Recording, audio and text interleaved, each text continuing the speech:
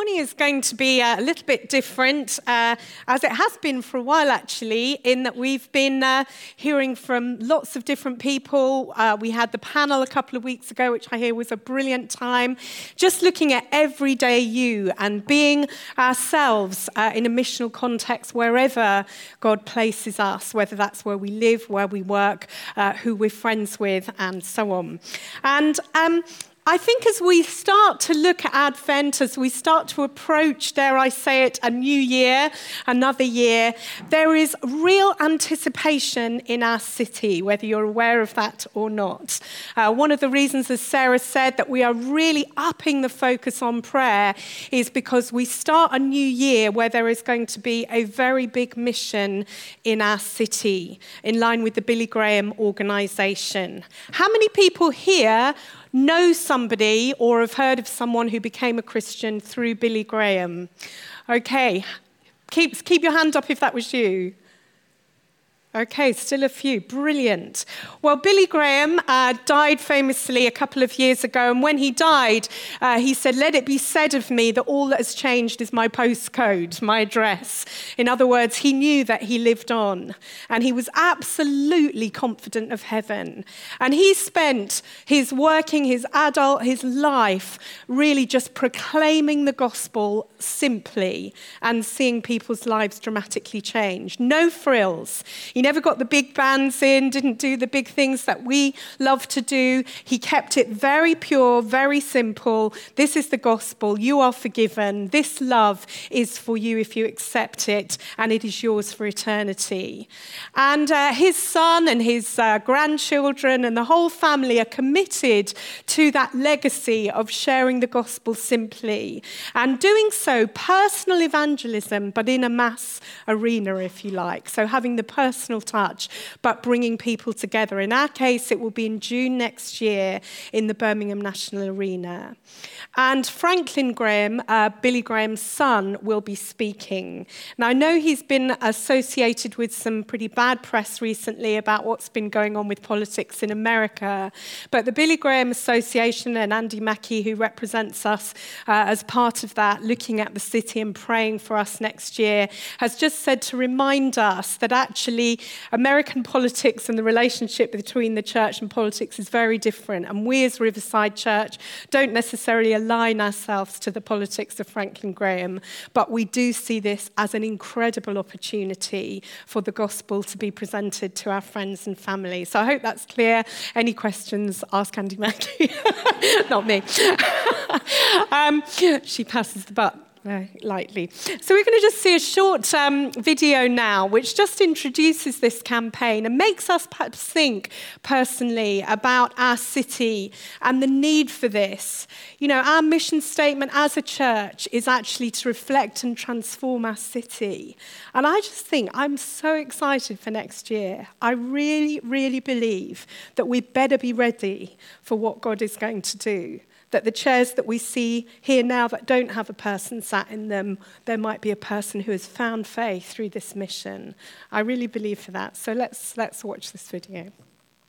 I think there's a real need for evangelism. So many Christians, let alone non-believers, don't know necessarily what the gospel is. The younger generation is growing up without Bibles in their homes. That's really a serious thing. We don't see that people really have a hunger for really knowing God, a hunger for the truth. There's people very lost. There's people searching, but they don't know what they're searching for.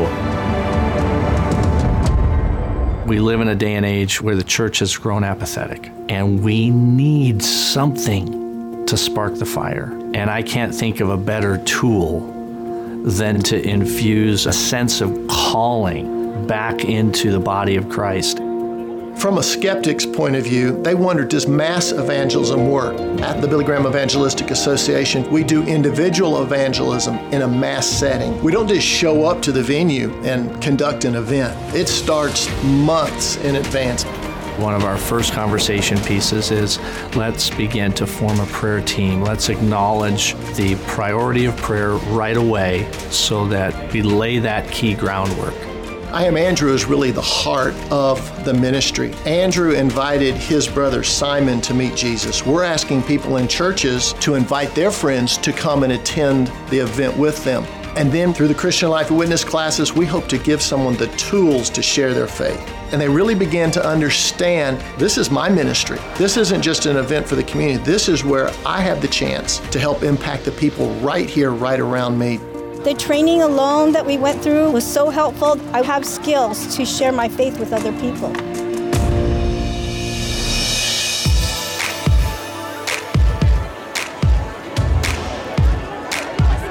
When we come together at the venue, it's an amazing experience. There's an energy, there's an enthusiasm, there's an excitement. Well, the proclamation of the gospel, this is kind of the pinnacle moment of what we've been preparing for. And then it comes to that point of the message, and you hear everybody just kind of settle in, and it becomes almost a holy hush as people listen to what he has to say. God sent his Son, Jesus Christ, from heaven to this earth to save you. And he died on that cross, and he took our sins to the grave. Franklin just tells it straight. This radical, simple gospel has really helped me, knowing I don't need to come up with a new way to share the gospel. I've just got to pray and preach the gospel straight. Tonight, I can tell you right now, God will forgive you if you're willing to confess your sins to God and ask for his forgiveness and receive his salvation. And if you have never done that, I want you to do that right now. Wherever you are, just get up out of your seat and come stand right down here. So I came up and asked God for forgiveness. And right after that, it was just like tears of joy and happiness that I felt that God forgives me for my sins. It was tangible. God's presence was you could feel him right there next to you. I've given my life about literally 10 minutes ago to the Lord Jesus. And as a weight was lifted off my shoulders, I feel twice as better. I feel like a new man. I was invited here by a friend. I wanted to repent of my sins, so I did go forward. The huge burden was lifted. I'm a whole new person. Now we have hundreds, thousands of new believers. The Billy Graham Evangelistic Association is very committed to making sure that follow-up happens. We continue to work with pastors for weeks and months, making sure that people are becoming involved in the life of a church. Since coming to the Franklin Graham Tour, we've seen a city get impacted by the gospel. We saw incredible planning, and we saw great follow-up, and we saw unity in the body of Christ, and the effects afterwards just have continued to spur us on. My heart is full, and I am just so grateful for what God's done. This isn't the end, this is just the beginning. It's all about bringing the church together to be about the proclamation of the good news of Jesus Christ so that Jesus' name is proclaimed all around the globe. That's why we do what we do, and that's what it's all about.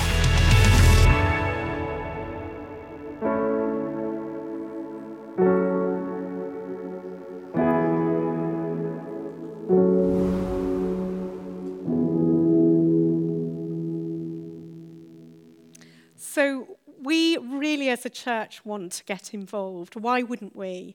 In the sense that this is coming, it's happening right here on our doorstep.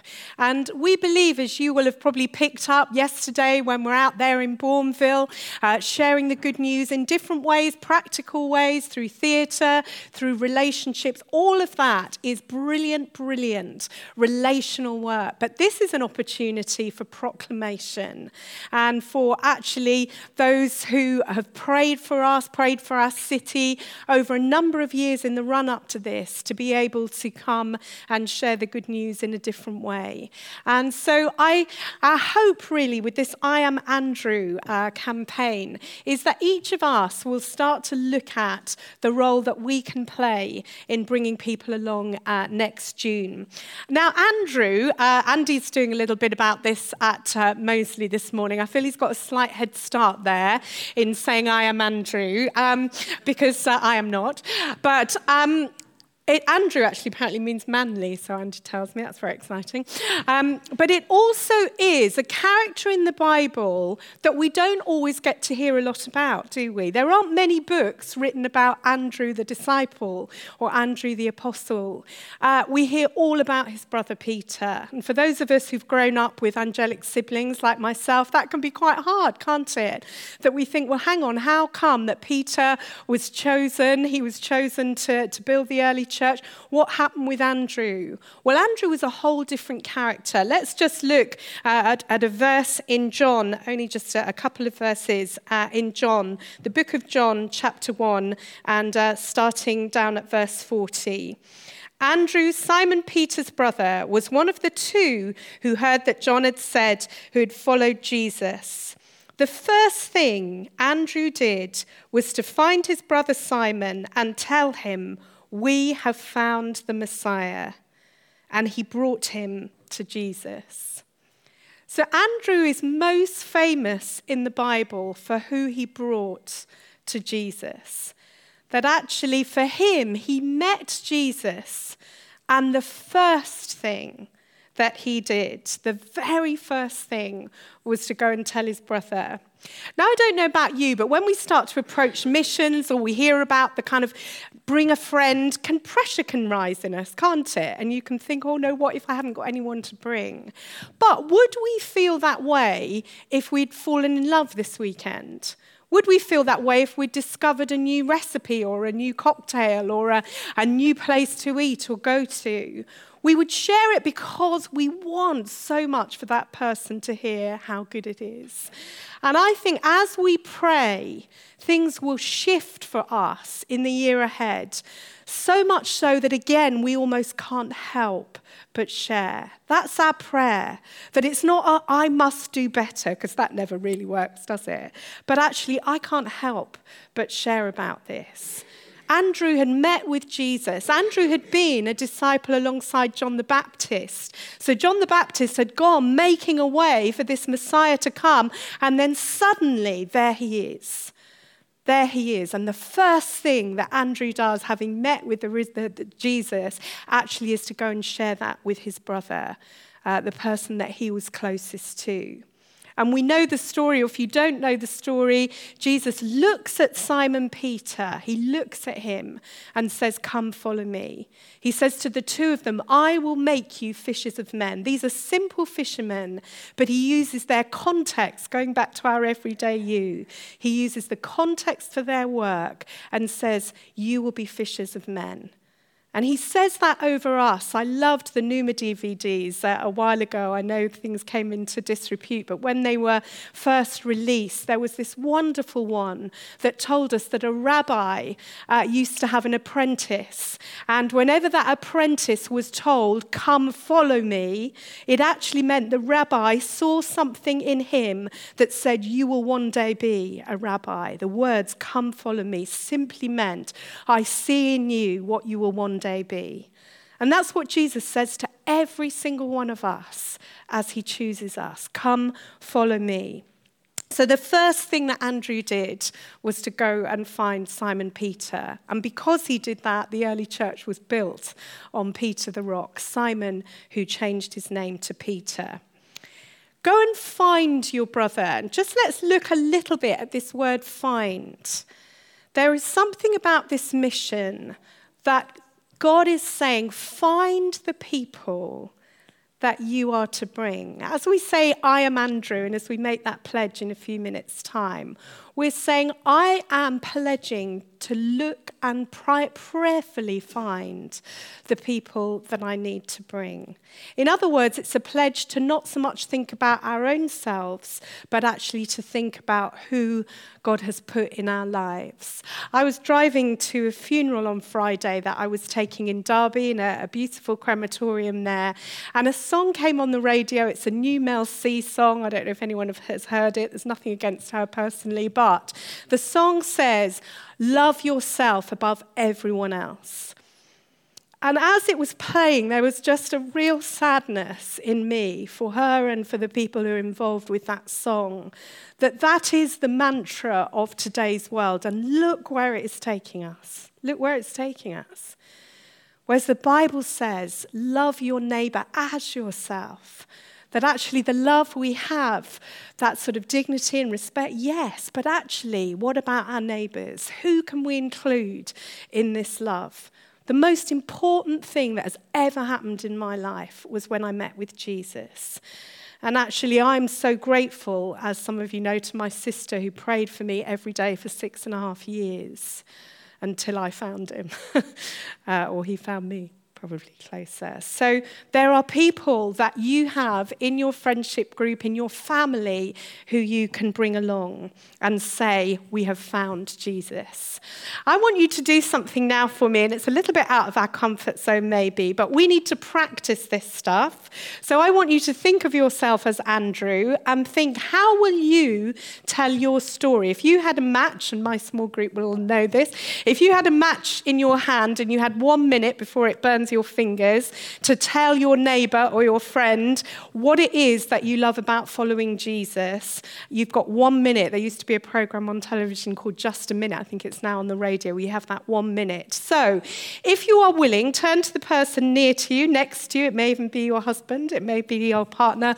It may be your daughter. I don't know. But somebody near to you, and you have 1 minute to tell them how it is that you are following Jesus. If you are not yet following Jesus and you don't yet know him, that's absolutely fine. Just listen to that person or talk about what the name Jesus means to you. So just find that person and talk about it. If it was a gradual thing and you got to know him in Sunday school, that's fine. But this is us practicing, all right? Telling the story of Jesus through our personal experience. So go.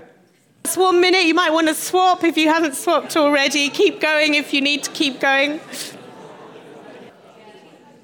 Okay, brilliant stuff. You might have to grab them over coffee to hear the ending if you didn't. How many people learnt something about the person sitting next to them? Oh, good. How many learnt something more about Jesus? Oh, good, Brian. Good. So that's a little bit tricky. Maybe some of you look like you're really enjoying it. Others thought, oh gosh, this is difficult. But we need to kind of develop the muscle, if you like, of telling. That's the first thing that Andrew did.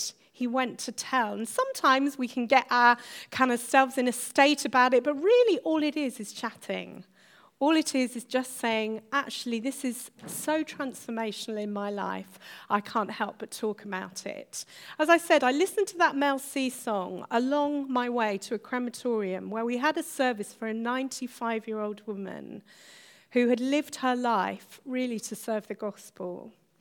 And a lady stood up at the funeral who isn't a follower of Jesus, was very clear about that, but she said the challenging thing about knowing Hazel and being her friend was that she always put others first, and whenever she phoned you, she wanted to know everything going on for you and celebrate that. In other words, she'd seen the person and nature of Jesus in her friend. And Hazel, for those of you who know Maggie and Alistair, she was Alistair Barr's sister. And I prayed with her a week before she died in the home where she was. And what was interesting is that she was a very polite lady, extremely well-mannered, wore elegant gloves always, apparently. And I said to her, Hazel, I've come to pray with you. And she said, it's not convenient at the moment. I'm so sorry. And I thought, oh, okay, that's a little bit tricky. I've not often been rejected for that, for praying. But she said, I need to have a special coffee, which is a Bailey's coffee, apparently. So she had her special coffee, and then she was ready. And I said to her, Hazel, would it be okay to pray with you because you've been quite poorly? And she said, that would be absolutely lovely. And as I prayed, and I would say it's probably one of the top 5 moments in my life where I've encountered the presence of God. The room was just filled with the presence of God. And she'd been agitated, pulling this wire, which wasn't a real wire, it was in her mind. Agitated, pulling and pulling. And she just laid back like this, totally, totally serene. In fact, Maggie came in and she said, Judy, you've killed her, which I hadn't. But I was absolutely convinced that she'd had an encounter that had prepared her for heaven. So much so that I said to Nick Cuthbert, who's a lot wiser than me about these things, I said, I've never known anything like that before. And he said, oh, she'll die now, Judy. And a week later to the day, she died. So if we really believe that there is a heaven, and I do, and as a pastor I've seen glimpses like that, if we really believe it, surely we do, want to share the reality of that, the hope of heaven, with everybody that is in our lives, as Andrew did with Peter. Billy Graham said this: "We are the Bibles the world is reading. We are the creeds the world is needing. We are the sermons this world is heeding." The message preached hasn't changed. Circumstances have changed, our problems have changed, but deep inside, humanity has not changed, and the gospel hasn't changed. And I love that, because Billy Graham lived simply, he lived humbly, but he lived for the message of Jesus. And I know of people, you know of people whose lives have been transformed by these encounters that are not just about hype. I remember being taken to a rally when I was younger and thinking, is this all about emotional hype? But seeing something of the work of the Holy Spirit that was fascinating to me as a non-believer, and seeing him melt hearts of stone, that's the only way I can describe it. So this is not about a big hype. This is about coming together in the arena with prayer all around us, before and after, and good follow-up. And this happened in Blackpool. It's been happening across our nation. It will do in 2020. And we're just going to watch a second video now where we hear some personal testimony of what went on.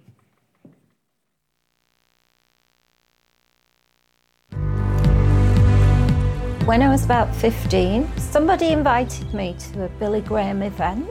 I remember being so convicted by Billy Graham and what he said. I hadn't heard people talk about Jesus in that way before. It had such a huge impact on me that I gave my life to the Lord at that point. I heard about the Blackpool Festival through working as a radio presenter on Cornerstone Christian Radio. I had 2 shows per week. We encouraged people to come along and be an Andrew. As people engage with the I Am Andrew program, is the fact that you begin to say, okay, here are the people that I need to pray for. Here are the people that I know they don't have that hope of salvation. And they begin to just day in, day out, begin to pray and look for opportunity to be able to share their faith with them. I took I Am an Andrew on board by asking the whole of my family to come to the festival. The heart of the festival is the I Am Andrew. That's the personal evangelism. This is the focus of what the festival is all about. People don't really feel that they can share their faith. They don't really feel that people are interested in the gospel. But when they get just intentional about praying for people and saying, how many can I bring along to a Christian event? They start to realize actually people want to hear the gospel, people want to know Jesus, and people's lives are changed in the process forever. Prior to the event, my family knew about Jesus, but they didn't know him personally. I invited my entire family to the festival and 9 people came, and out of that 6 people prayed the prayer of salvation. So the seeds of the gospel have now been planted in my family's hearts. It made me feel absolutely thrilled to see that. If somebody had given me £1 billion, I couldn't have been happier. I felt that the Lord had answered my prayers. I was just ecstatic.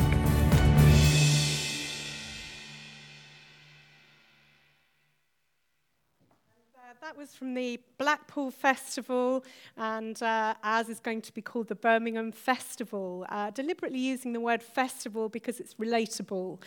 Mission or rally is quite an old word, but actually festival.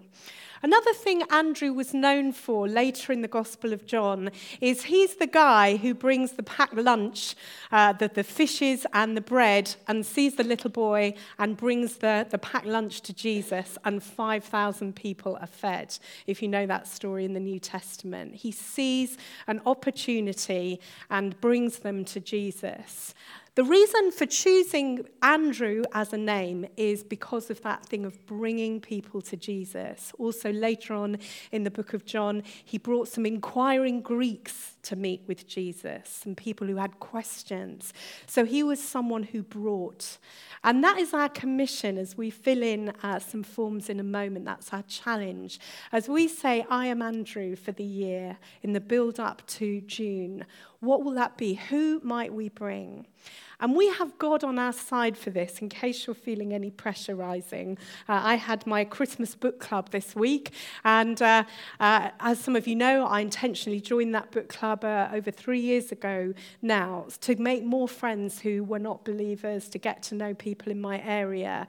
And since we've been together, there's been one of the women has sadly died, there's been 2 divorces within the group, there's been illness within the group, and we've grown so close. In fact, someone put on the WhatsApp this week, we're really not a book club anymore, we're a group of friends. But when we sat there, this happened twice last year as well, one of the ladies said, Judy, isn't it time you invited us to the Christmas carol service again? And I said, oh, yes, it is, yes. And I haven't got any flyers with me. And I thought, oh, no. But they all want to come, and they're coming. So that's not about me, is it? But it is about the fact that we're friends and there is prayer going on for that group. And it may be that God wants you to make some new friends, makes you to perhaps just actually take a bit of boldness to invite somebody new along to church, to a community group, and prepare them for the festival in June. You'll see on your chair, and there might even be a cheeky pen there as well, that what we would love to do as a response to and as preparation for next year is think about this I Am Andrew campaign.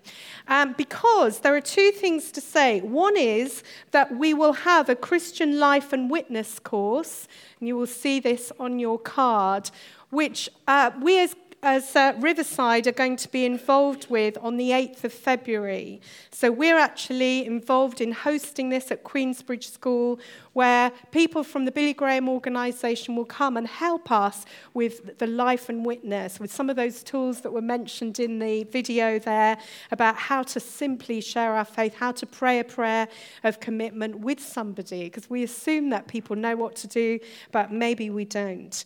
The other thing to say is that prayer is massive for this, as you would imagine. The first big prayer meeting, the National Day of Prayer, is on Saturday the 25th of January from 10 until 12 noon at Birmingham City Church. So they're hosting that event, and we'd love it if you're able to go along to that. It's a national day of praying. And I don't know, as I've been praying and thinking about this over the last couple of weeks, I really believe we are going to see our nation transformed in 2020 by this going on across the nation. I was thinking about 2020 vision, and I'm sure many people have drawn that analogy with 2020, the year where perhaps our city sees who Jesus really is for the very first time. So these Christian Life and Witness courses are listed here. If you can't make the Riverside one, then go along to one of the others. They're all listed there. Renewal has one, and Life Central over in Hales Owen. So to go along to one of those and be helped with a 3-hour session designed to equip Christians to effectively share their faith with others. It's a tremendous tool for renewal and evangelism. So